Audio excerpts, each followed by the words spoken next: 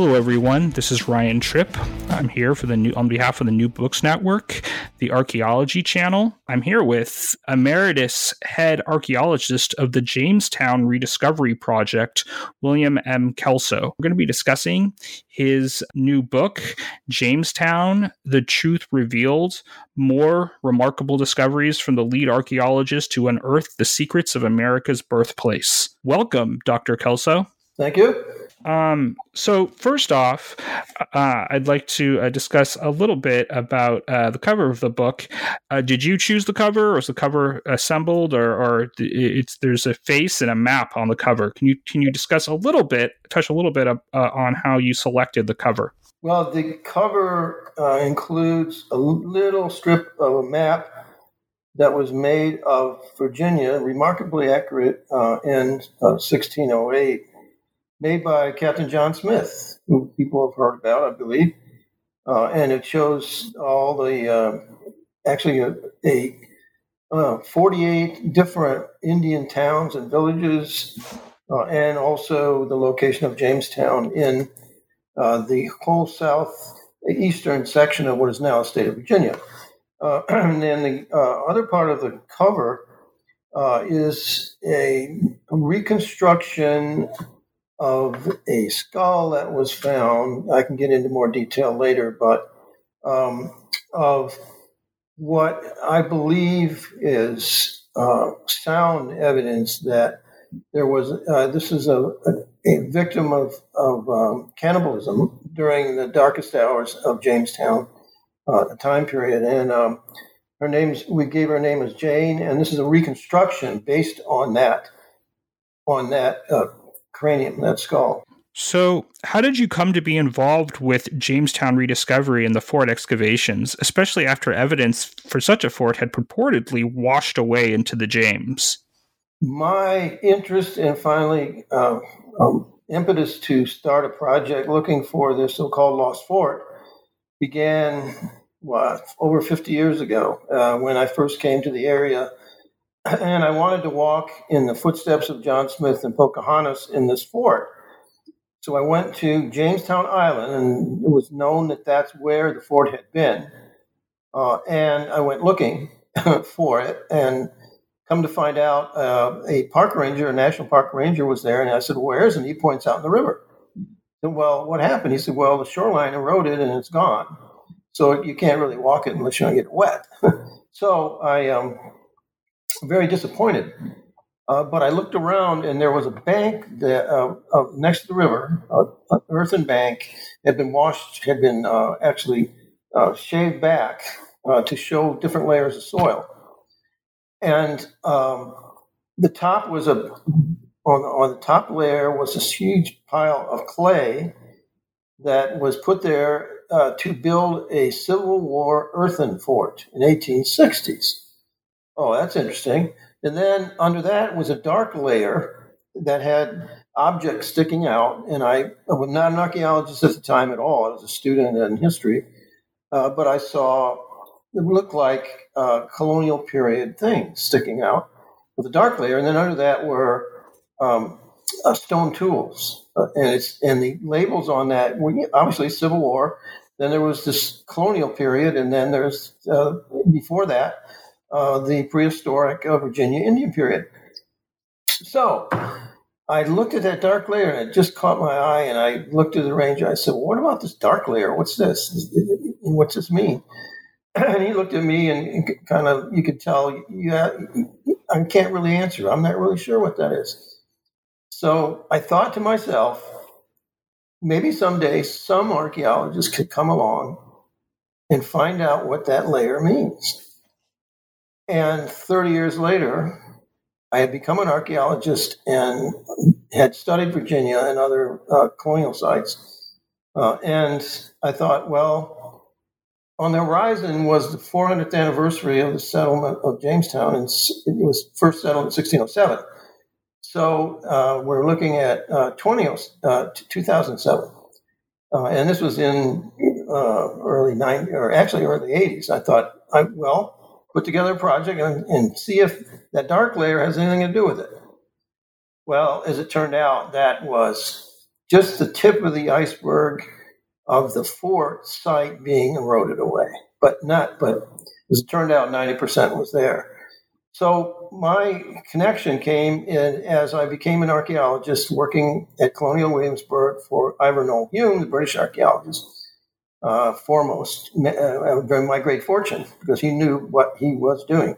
And he had written a book called Here Lies Virginia, good title, in the 1960s. And I read it, and in one page it said some burials had been eroded away out of that same bank. They weren't showing when I was looking at it.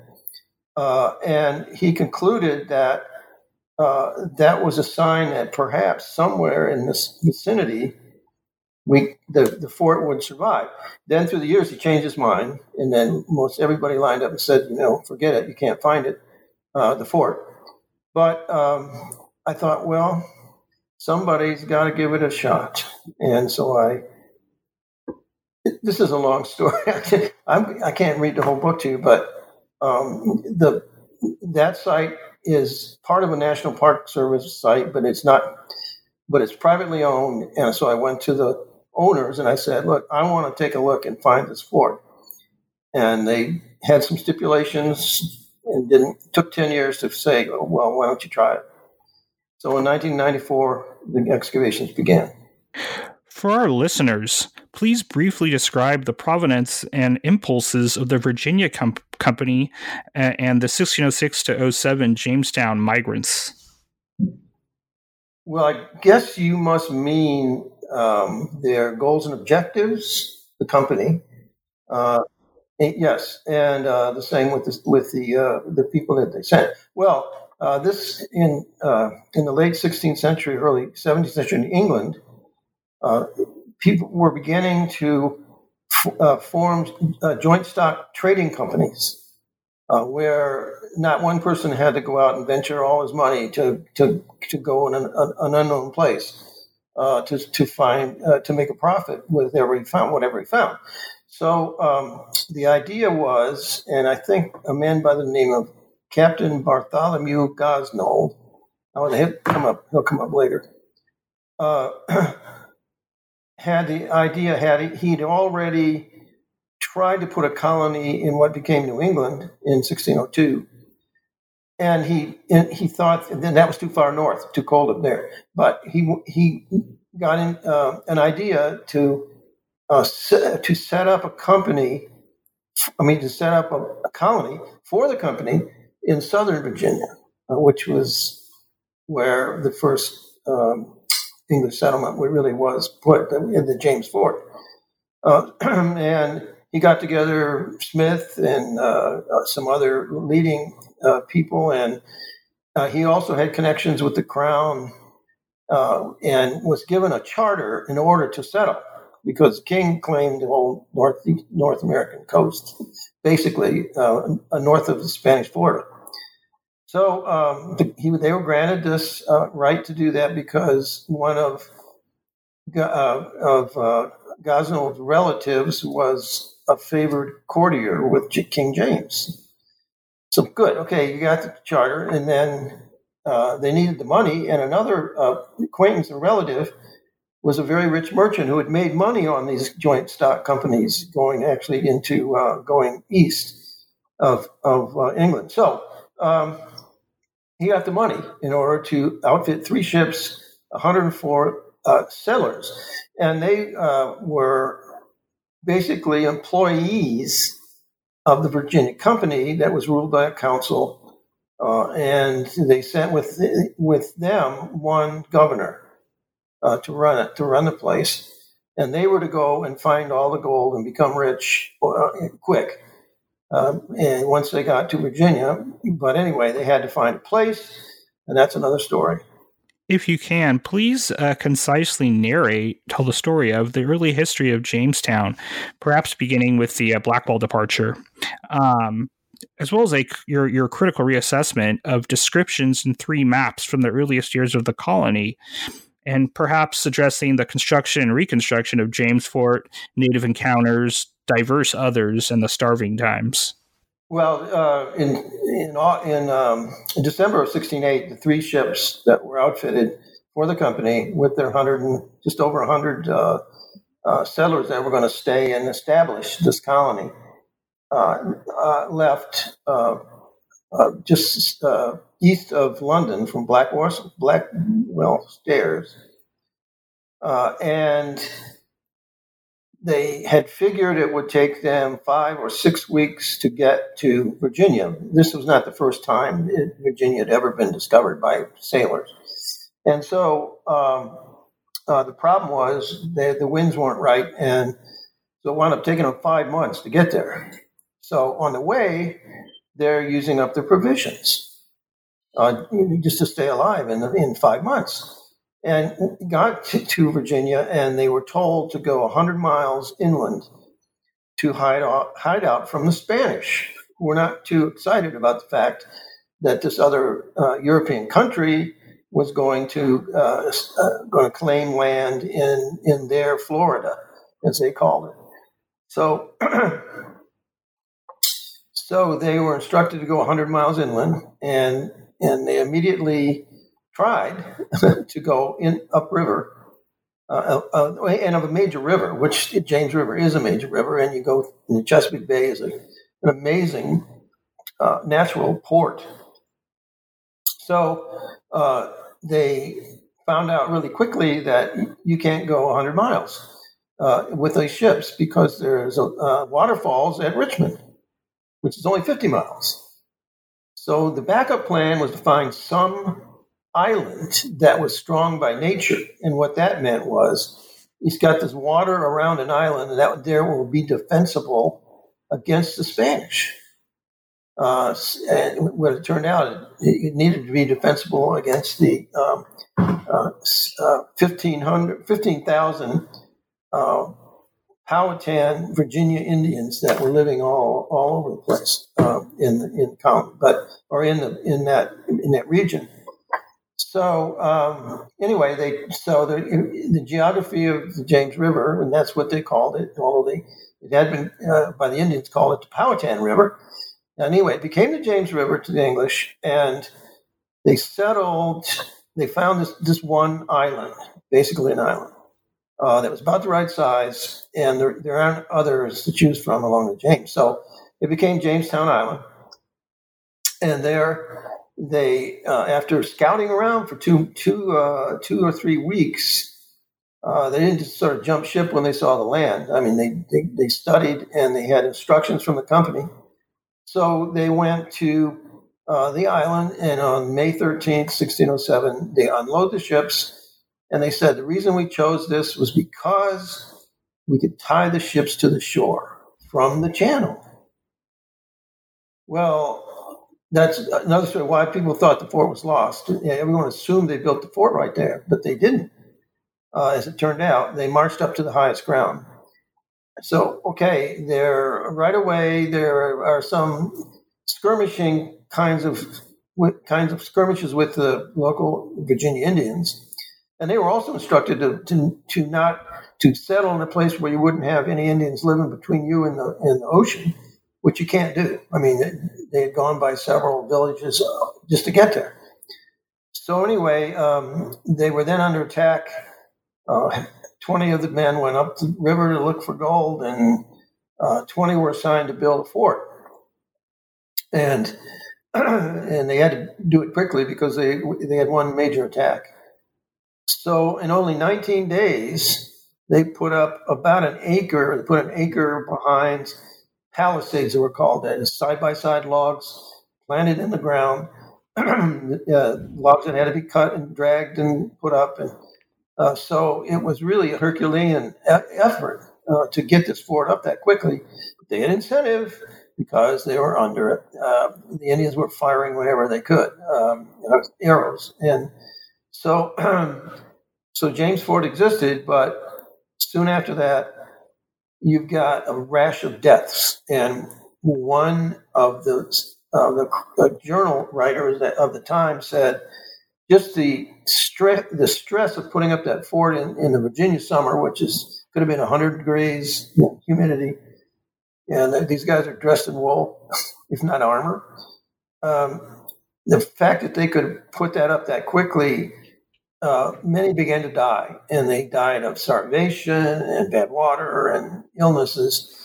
So that by the end of August, they were down to 38 out of the 104. They were technically 38 only left alive.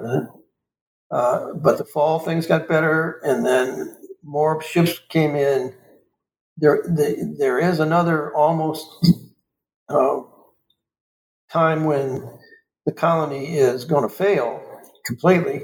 A couple years later, and we'll talk about that too. I think it's in the book in there too that it had such an effect on the archaeological site. But it lived on as long as John Smith was there. Then he leaves in 1609, and too many people came over without food, and then they had this huge starving time.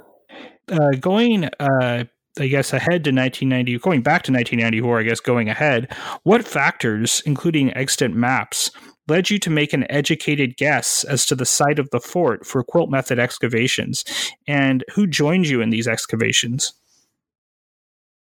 Well, I had the luxury of at least a year to plan out how I was going to start, how I was going to do this, and where to start. And because we had 22 acres to find this fort, and that's a big area when you have a small shovel. So I know there were three maps that I thought vaguely shows where the fort was located on this not very well drawn map of Jamestown. In fact, one of the maps shows all of southeastern North Carolina and what became North Carolina and Virginia. So it was this little symbol, and it was in another one the same way. It was just this little tiny symbol. It looked like a dot to me, and it looked like it was on the part of the island that probably they could have washed away. So I was a little uncertain, when we began, but it was clear that it was on the western end of this 1,500 acre Jamestown Island. So there are then descriptions of the fort, but not drawings. Well, the other map, by the way, if I had been able to read that like I've read it since, it would have been, like no problem. That's where the fort is. But anyway, you couldn't do it unless you saw the original, which was in the British Library. Anyway, that's the location. Then the one above ground remnant of Jamestown built environment is a church tower from the 17th century. Everything else went down, and there was a fairly steady population in the town after it did make it and so on, but that's another story. Anyway, I thought, maybe they didn't build where they being the settlers, tie the ships to the trees. Maybe they went somewhere else, and maybe on this high ground. And they did have a church that was recorded, that was in the record. So maybe that tower has something to do with the church. And I'd been traveling some in Europe, and every church, if you go down in not the basement, but underneath them, especially in Israel, there are eons of churches that were built there and rebuilt there and rebuilt. So I thought, maybe the original church was somewhere near this tower, and maybe the tower's not that old. So taking the one description that gives some dimensions to a triangular enclosure, I made a drawing of it and scaled it to the land and put the tower in the middle, and thought, maybe if we dig down between the tower and the river, we might see some evidence of that original fort, which lasted 20 years, first 20 years. And so the first shovel goes in the ground about here. I said, tower's there. The riverfront is along here. And I was consulting with Noel Hume at the time, too. And he was saying, I think it's somewhere on the island, but another place way away from there. But he said, we ought to check this out. I said, okay. So put the shovel in the ground near the shore, river shore, about far enough from the tower to say, well, if it's a 1 acre fort, then this would be about as far as it could be. And I was able to get a grant from the National Endowment for the Humanities to support the excavations for probably, it would be 2 years. And I was able to hire for a short time all of the best archaeologists I knew, senior level, just to come for a week or two, and they did. And as it turned out, the wall was almost where we put the first shovel in the ground, the south wall along the river. But where we did put the shovel in the ground, began to find objects, military objects, coins old enough. So it's military, it looks all military stuff, mostly military stuff. And so that was a good deal. But we had 10 more years of excavations to be able to prove it. That's the fort. So what post-hole soil material culture footprints indicated that by 96, your team had discovered the South Palisade Trench wall and the curved bulwark trench and its accompanying ditch. Why were these footprints, as well as early dates and the military nature of the artifacts, compelling evidence that you had actually found the remnants of James Fort? And if possible, can you briefly provide examples of such artifacts? Well, let me back up. There's a couple questions there. One is, what would we find that would tell us that here's a fort wall and here's a fort building and all, if in fact they were all made out of wood? And that was the challenge. But here in this region, there is a level, what we call it subsoil. It's clay that was really at the bottom of a millions of year old ocean, had been on the site, millions of years before. So, and that's under everything. And that's just a uniform color of soil. Well, I knew that this is a palisaded fort. So you'd have to have a trench deep enough to plant these upright logs side by side. That's a palisade to make a wall. And then wherever the colonists dug deep enough to go into that subsoil clay, it changes the mono color of it all, and it's mixed. It's mixed soil. You can't put it back the same way it was. So all of James Fort, really, most of it is not masonry. We're not finding solid foundations with two exceptions, but we found where this clay had been disturbed in a pattern. So the whole key to this was pattern recognition. If we looked and we saw a discoloration that's about a foot wide and it's going, it was found that it ran across, that it traversed across an area where we dug down to the soil, dig the next trench or the next square. And I've often said this is like, building a quilt. If you began to one patch of a quilt, you can't see the pattern.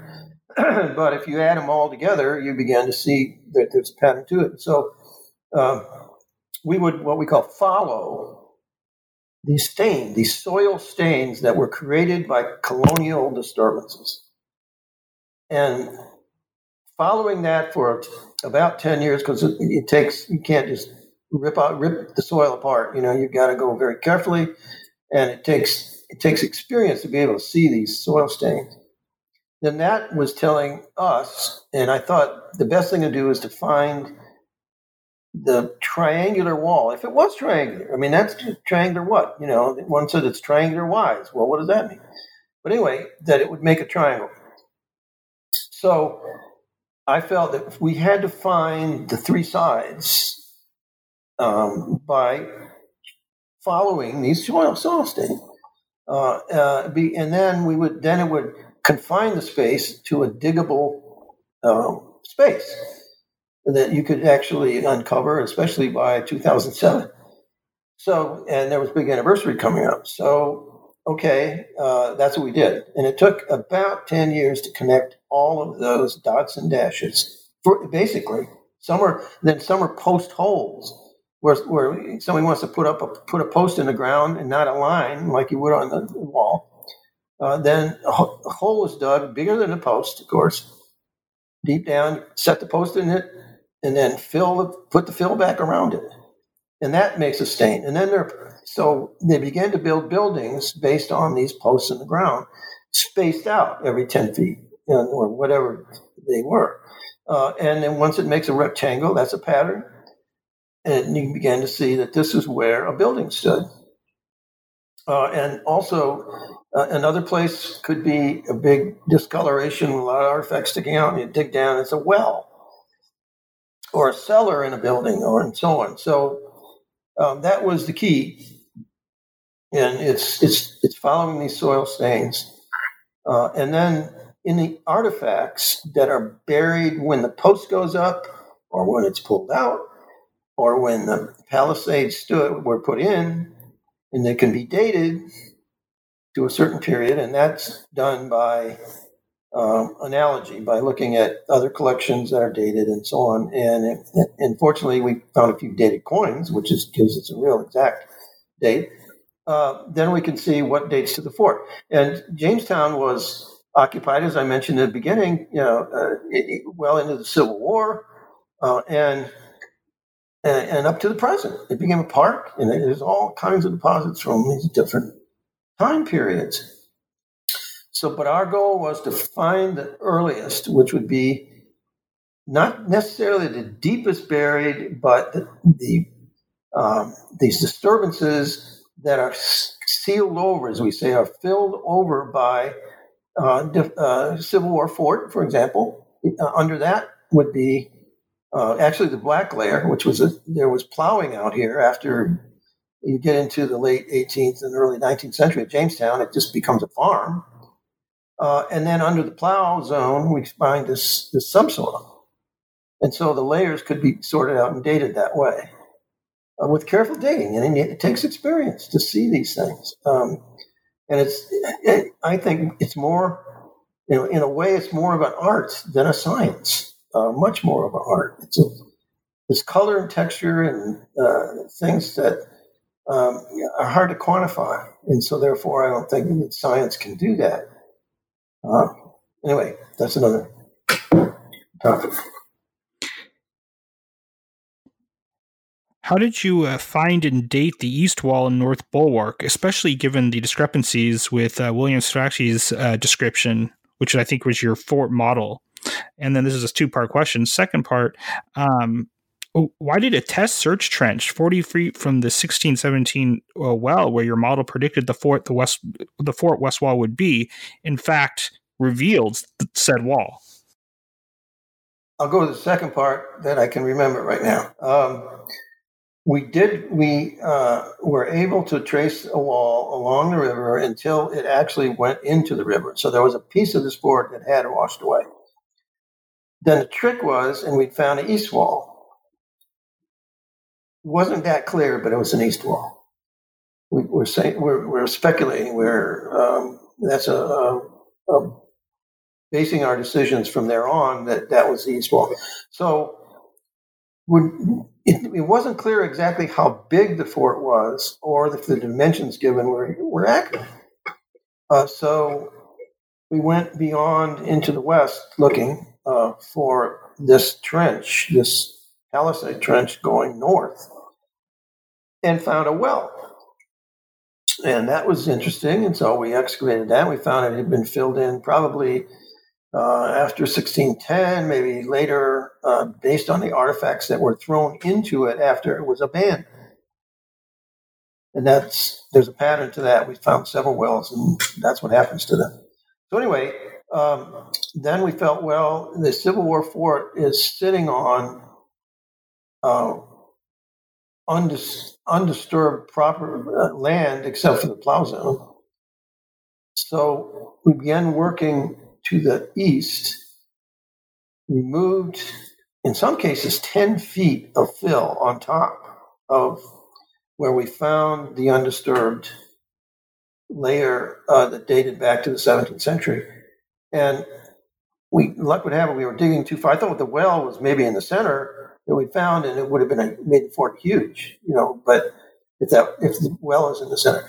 But going back and just double checking, we did find a piece of a palisade that we traced out for 2 or 3 years under the fort, under the Civil War period earthwork fort.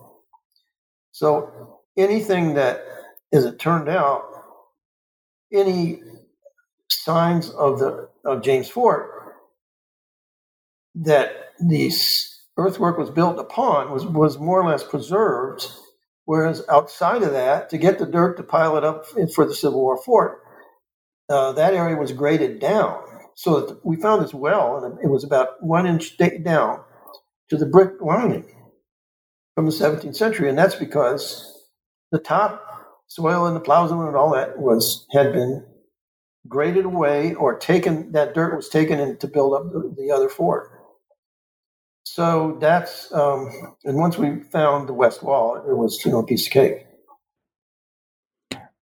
If possible, can you please provide a couple of examples of evidence and artifacts from James Fort structures, such as the barracks, like starving time food remains, the quarter, the factory, including the dungeon, the row houses and gentleman burials, and the Smithfield well, 50 feet outside the west wall, cellars, and then the building sites that revealed evidence of a Native American presence in the fort. I thought that was especially interesting.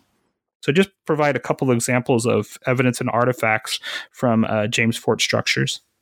Well, we found, I think it's a total of 9 structures that have been built inside the fort at not all at the exact same time, but several that were built immediately. And one was, we think of barracks, because it was 20 by 50. That's a big building. How do you know? Well, the post hole pattern made a rectangle that was 20 feet by 50 feet long. There was some evidence of a chimney in there, although it was wooden, if you can believe there is such a thing. So this was, in the beginning, Jamestown was a military base. So you begin to find things like a barracks where you put the troops. And then we found footprints of the blacksmith shop, which was established according to record right away in 1607, 1608. It was below ground, and that was really, really interesting, because that's the first ironworking in English America. And then inside another post pattern that showed where the first church was. So I was wrong about the tower. This is 40 feet to the outside, beyond that. But that, according to record, we knew the size, and the postal pattern made that size. We found 4 graves in a place which would have been the chancel. So, that's the kind of evidence that was turned up. And then the pieces put together on a master map. And now we have, a map of the fort pretty much done. I mean, it's about 90% excavated. That either never was made, an exact specific map, or of the plan, of what we call the first town plan in a sense. By putting all these pieces together through the years. Then the second part of your question is, I can't remember. Yeah, just a couple of examples of artifacts that you found, like the Native American presence, the dungeon, etc. That's really important. So what we found were the fact, it must be the case that Jamestown, there were many buildings built in a well sunk in the center of the fort. But Jamestown was heading towards a disaster. And by 1609, this is a couple years after the fort's established, going into in 1609, about 300 or 400 people come in with no real provisions, because they'd been hit by a hurricane and they'd been all spoiled. And there was very little food anyway for the people that were already there. And it started into a wintertime. There's studies have shown that there was a major drought going on during that time. So even the Indians were suffering from food. They couldn't get any food from the Indians, and they actually besieged the fort and wouldn't let the settlers out, at least off the island, to hunt and fish. So they couldn't do that. Then disease hit, and then there was bad water in the well. The salinity levels go up as the salt water from the river begins to creep in. At first, the wells are drawing on groundwater, which is fresh water, and then that's kind of driven out. As more you use the well, the more in comes the salt. So it was kind of like a perfect storm for starvation. And at the end of that year, of 1609, there was 60 left alive, according to one account, out of maybe 500, maybe 220. It depends how you count it. All these people had just starved to death. In fact, things were so bad that when the governor finally came in from having been shipwrecked on Bermuda in the spring of 1610, they spent a week or two looking for food, couldn't find it. So he packed up everybody that was left, and it wasn't very many, but he had people with him too. And they start sailing down to leave down the James. Well, miraculously or not, depending on how they would consider it, the company had realized that they needed to really supply these people, or they would die. Well, they were dying. So in came, under the command of Lord Delaware, Sir Thomas West, who was a real governor sent by the company. The other leaders were not really authorized much to do much. And so they came in with healthy people, soldiers to help, provisions for a year, 1610. And so the company who had left the island going down the river, sailed back. And I always think to myself, boy, but they were excited to come back to that place. They came back, and the colony, from that point on, would be permanent. So it is true that this is the first permanent English settlement in North America, at least. From that point on, there were other starving times and other problems, but never as bad as that 1 year. And how we know that is the well was filled in, all the cellars from the buildings we had found were all filled in with material that had been accumulating during the starving time. It's pretty clear, because in it were butchered horses, dogs, bones, snakes, rats, things that wouldn't be on the menu normally, would it? So during the starving time, they were eating everything, including occasionally each other.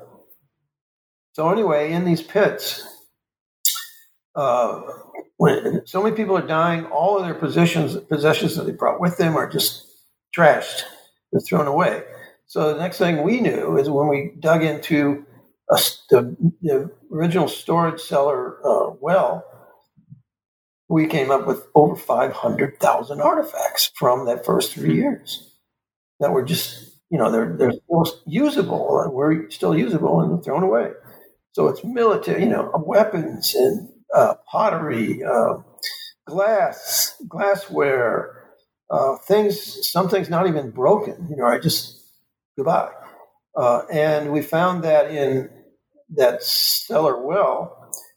Then we dug and found another cellar that is dug into the dirt, down for some feet down, a kitchen that, according to record, was built in 1608. We didn't know where or what it would mean to, but there was this pattern, and there was a cellar, and in it was more of this material that apparently Delaware said he came in and he cleansed the town. Well, he probably got rid of everything that would remind anybody of the starving time, and that he threw them in these cellars, and they quit building like that. They started building above ground where it wouldn't get wet. So in that cellar were the butchered bones and horses and other things, just like the other ones. And there were several like that. building cellars, that is. And in one of the layers is where we found Jane, who I've already mentioned her, which is quite shocking in a sense. For our listeners, can you, before we get to Jane, can you briefly address the estimation and attempted skeletal DNA matching of the remains of a man who most likely was the Virginia Company's Captain Bartholomew Gosnold, who died in August 1607, found near the 1617 well outside the west wall near additional burials? Well, as we were looking for the west wall and found this shallowly buried well, we found what looked like another well. There was a circular deposit of oyster shells buried. So we started digging that to see if that would say more about the fort. And we began to see a soil stain. It was about 2 by 6, rectangular, that looked grave-like underneath all these shells. And so that's interesting. So we said, well, we need to excavate this to see if that's going to lead us to any more evidence in the fort. And as we dug down, we found it looked like a spear. It had a metal point on it, and where a wooden handle had a spear like object had been laid down and buried, and then under that we found evidence of a coffin, and under that we found the remains of a male who died at age about 35. You can tell that by bone development in remarkably preserved state, which I think the oyster shells had something to do with, the calcium. But well, who is this? And at the time, we felt that he was buried with this ceremonial staff laid on the coffin. So, come to find out, one record suggested, and now I've re-looked at this again, but anyway, suggested that this is something a captain would carry, like in front of the head of the troops, with his captain's leading staff. So here's the captain. In the fill, it's clean fill, as we call it. Somebody went in really quickly, and we know that I always know that Bartholomew Gosnold, the first leading prime mover of the whole settlement originally, died in August 22nd, 1607. So he didn't last long at Jamestown. And I thought, well, who could this be? So we had been working with the America's foremost forensic anthropologist, Dr. Douglas Owsley at the Smithsonian. So he comes down and looks at these and analyzes what he sees. And he said, well, according to bone development here, this person died at age 35 or 36 because he's in such good shape. You could really tell that he would be about that in that range. And well, the records indicated that Gosnold died at age 36. Well, I thought that was pretty interesting. And then I thought, well, is there any way can DNA survive? And I'd read it can, ancient DNA. And Doug said, yeah, it can. And I said, well, let's take this as far as we can to see if we can if we can identify this person. So DNA tests were done. It was found. It was minimal and degraded, but according to the lab that he works with, it was enough to that if we could find a living relative, maternal line, that is from Gosnold's mother down, from him down to the present, then we could identify. It's called mitochondrial DNA, and that we could possibly identify. Well, there are some great genealogical researchers in England, and contacted them. They did the best they could, but they couldn't go but maybe 2 generations forward from Gosnold's sister and his niece, who would have the mitochondrial DNA if we had the mitochondrial. So, make a long story short, finally got permission from the Church of England to test two of these two graves that appeared to be where the sister and niece were buried in churches. And that was a long process of getting permission, as you might imagine. But anyway, to go and get samples from where they're most likely to be buried. So we did, brought the sample of we couldn't find the niece, actually, but we did find the sister, we thought. Brought that back. Same lab did the test. They looked at the DNA, and it said it does not match. And so, what do you do with that? Well, that's really a problem, because is this really the sister? She wasn't labeled. Or is this really Gosnell? And so, if it matches, it's great. But if it doesn't, it's just all kinds of questions about, who is this person? But it was worth doing, because now we're doing it extensively on other burials, and it's getting more and more sophisticated. In fact, a male line can be traced, which we couldn't do at that time that I understood. So, at any rate, we still think we've got Gosnold, and there was a test called the stable isotopes, where you could tell from the teeth where a region where people were, when they were growing up and their teeth were being formed in early years. And that said that our burial did come from that region of Suffolk, England, where we tested for the sister. So that, that's an indication that we've got the right person. But now we're going to do another test, and we'll see. And one other thing I want to speak to, you had mentioned the presence of Indian material in the fort. That's probably the most surprising discovery of this project, other than finding the fort and finding a cannibalized. Yeah, I thought that was really compelling. Yeah, with the English material, not anything that was buried before they got to Virginia, were these thousands and thousands of Powhatan Indian artifacts, many of which were things that show that whoever was here were making traditional Indian beadwork, pottery all over the place. The most extensive collection by far that's ever been found at any Virginia Indian site. So it was obvious that there were Virginia Indians on both sides of that palisade, and they lived. And they were camp followers, I guess. These are all men. There's the women are usually the ones that make the pottery and the beads. So they were in there. It suggests strongly, and that's a different outlook on the them and us story of America. Early America. It's just more, as we always say, it's just more complicated than that. Please provide evidence that the settlers followed or somewhat followed Virginia Company directives.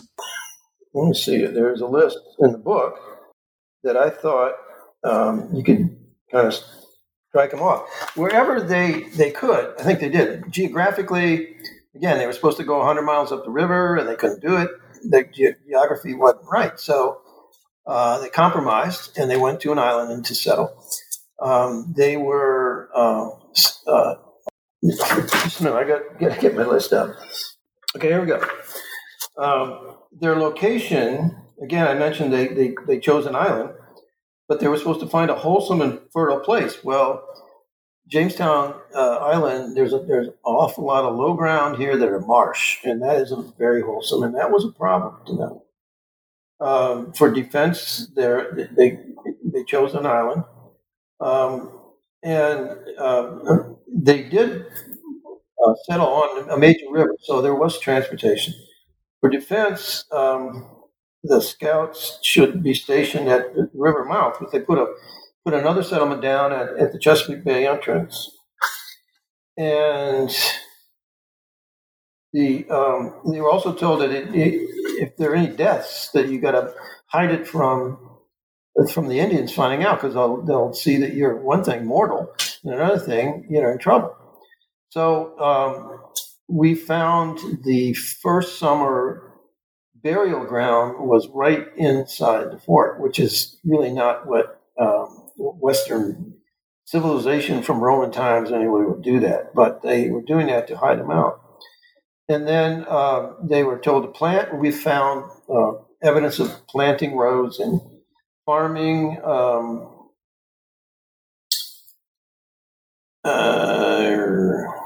There's a whole list in the book about the cultivation, the economy, and the governance, and where they followed and where they didn't, and did they how diligently did they follow that? And I would say that the English, into this foreign environment, this hostile environment,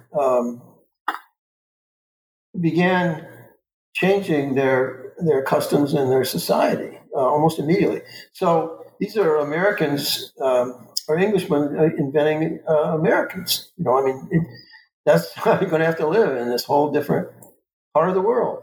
It's so different than England. The climate and the fauna and the flora and everything is just alien to them. And so the company, of course, they're sitting over safe and sound in London, trying to figure out what to tell these guys, and they're over here being realistic and trying to stay alive. But wherever they could, I could see that they were following the instructions.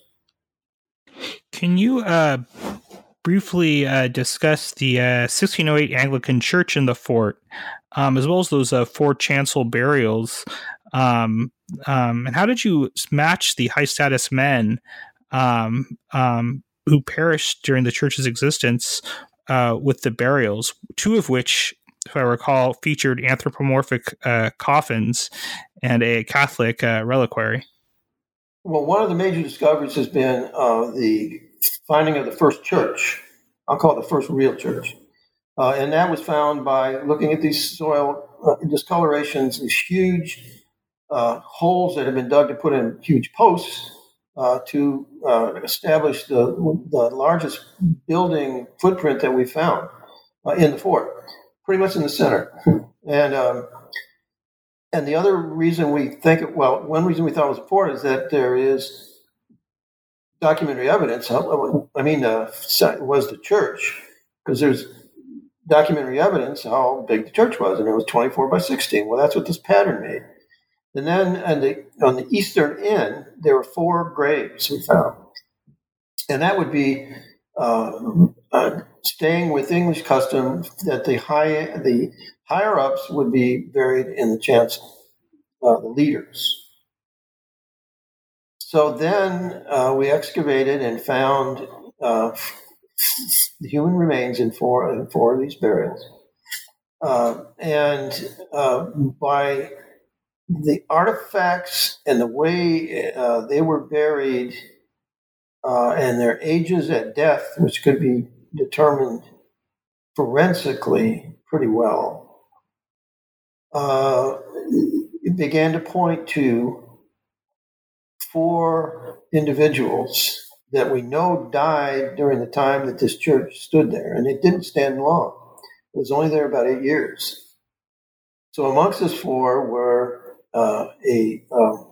two captains, a knight, and a cleric, the minister. And so we feel that looking at other evidence in each one of the burials, like the shape of the coffins of two of them, suggested these are very high-end folks, and they actually could well be relatives of the governor that was sent over here, Sir Thomas West. They're both Wests, connected. And then in one, we found on the coffin. The coffins are just stains in the ground with nail patterns. We found a small silver as it turned out, box that had something in it. You could tell it was rattling. And we picked it up, and it had been set on the coffin, not in it. So obviously the individual in the coffin couldn't have put it on the coffin. So we felt that this might be the clue to who it is. And through many tests and high-powered CAT scanning, we were able to see what was in it without opening it. It had a little door on it, but it was corroded shut, and we didn't want to break the object. Anyway, the CAT scan told us that it would contain 5 splinters of human bone and a small vessel of pairs made of lead that was broken in half. That would have had, by tradition, and we're going back to look at English tradition, would have holy water, and the bones would be considered bones of a saint. And together, that makes what's called a reliquary, which is super common in the Catholic religion, but not in the Church of England, because that was all reformed, as you know, in the middle of the 16th century. So that was surprising. So here is a Catholic, and there was a captain's leading staff broken in there too, in that same burial. So we think that it was, and we'll go too far in the name, but we've got a name for them all, and this was a captain as well. So with forensic science and other science here, stable isotopes, DNA, one test since the book was written actually points the fact that the 2 Wests who we thought were the Wests do have a similar. One of the tests says it's a similar DNA pattern, so that's reassuring that we know who they are. And then the final person was buried just in a winding shroud, and he was probably Reverend Robert Hunt, who would be buried very humbly. He was a humble guy, and he held the colony together, and he died at the time that he could have been buried in that church. And the other reason we think it's a cleric is that he was buried east to west. That is, his head is at the east end of the body. And then there was another one, the same one, the reliquary guy, same way. And according to one record I have, it's called Ancient English Tradition. The only clerics are buried with their head to the east, laying towards the east, and everyone else is laying towards the west. And there's some explanation for that, but we'll get into it anyway. It's in the book, and so we think that the reliquary guy is Captain Gabriel Archer, who landed in 1607, went back to England, came back, and may have become a lay priest. And Catholicism may have been more common here than people have thought in the past. Within the church, people just sort of hanging on to their tradition, they have to go to church every day here. Still going to the Anglican Church, but they got their connection with God, physical connections that is so common with Catholics. So we've arrived at Jane, 14-year-old Jane. Who was Jane? How did you find her in the storehouse cellar? And why and how did forensic anthropologists conclude that she had experienced post-mortem cannibalism, possibly as the storied powdered wife?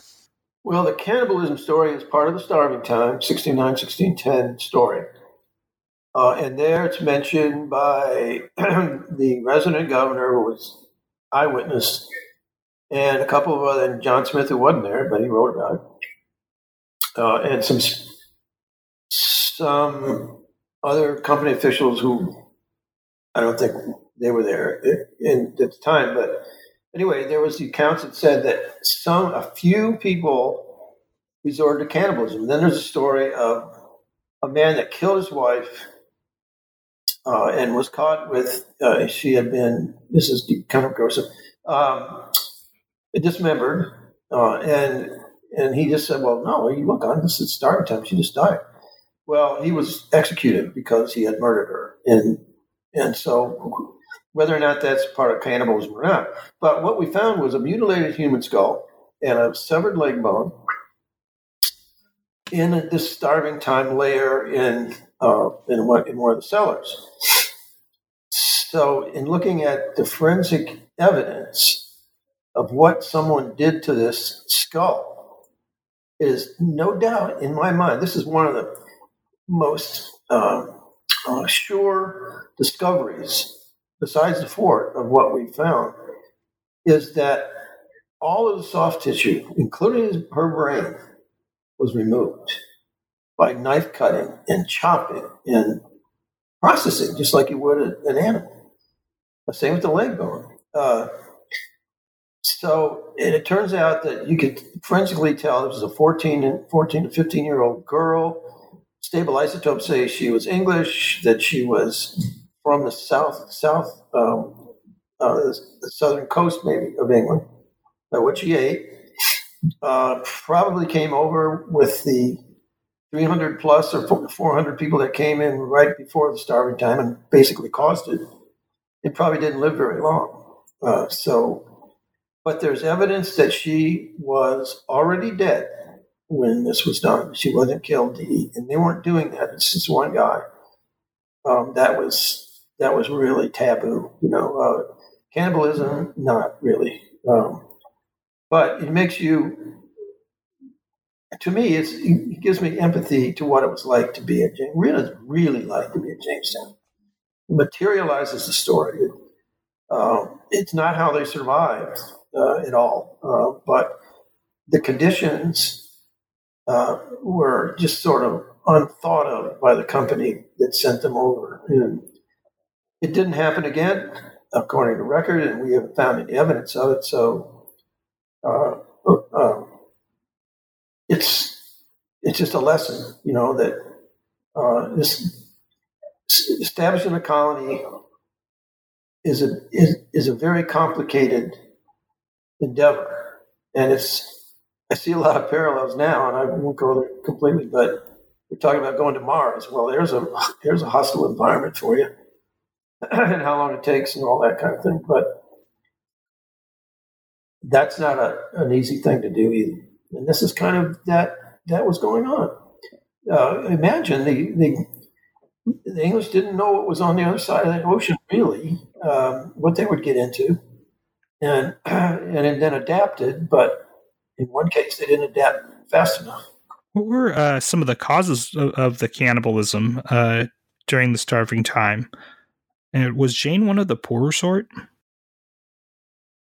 There are a couple names, but I don't think there's not enough evidence to say what it is. But right now, DNA is data bank, as I understand it, in England, are beginning to see that certain regions and villages, towns, which people don't really move away from over centuries, and that they have certain DNA patterns that we may be able to find.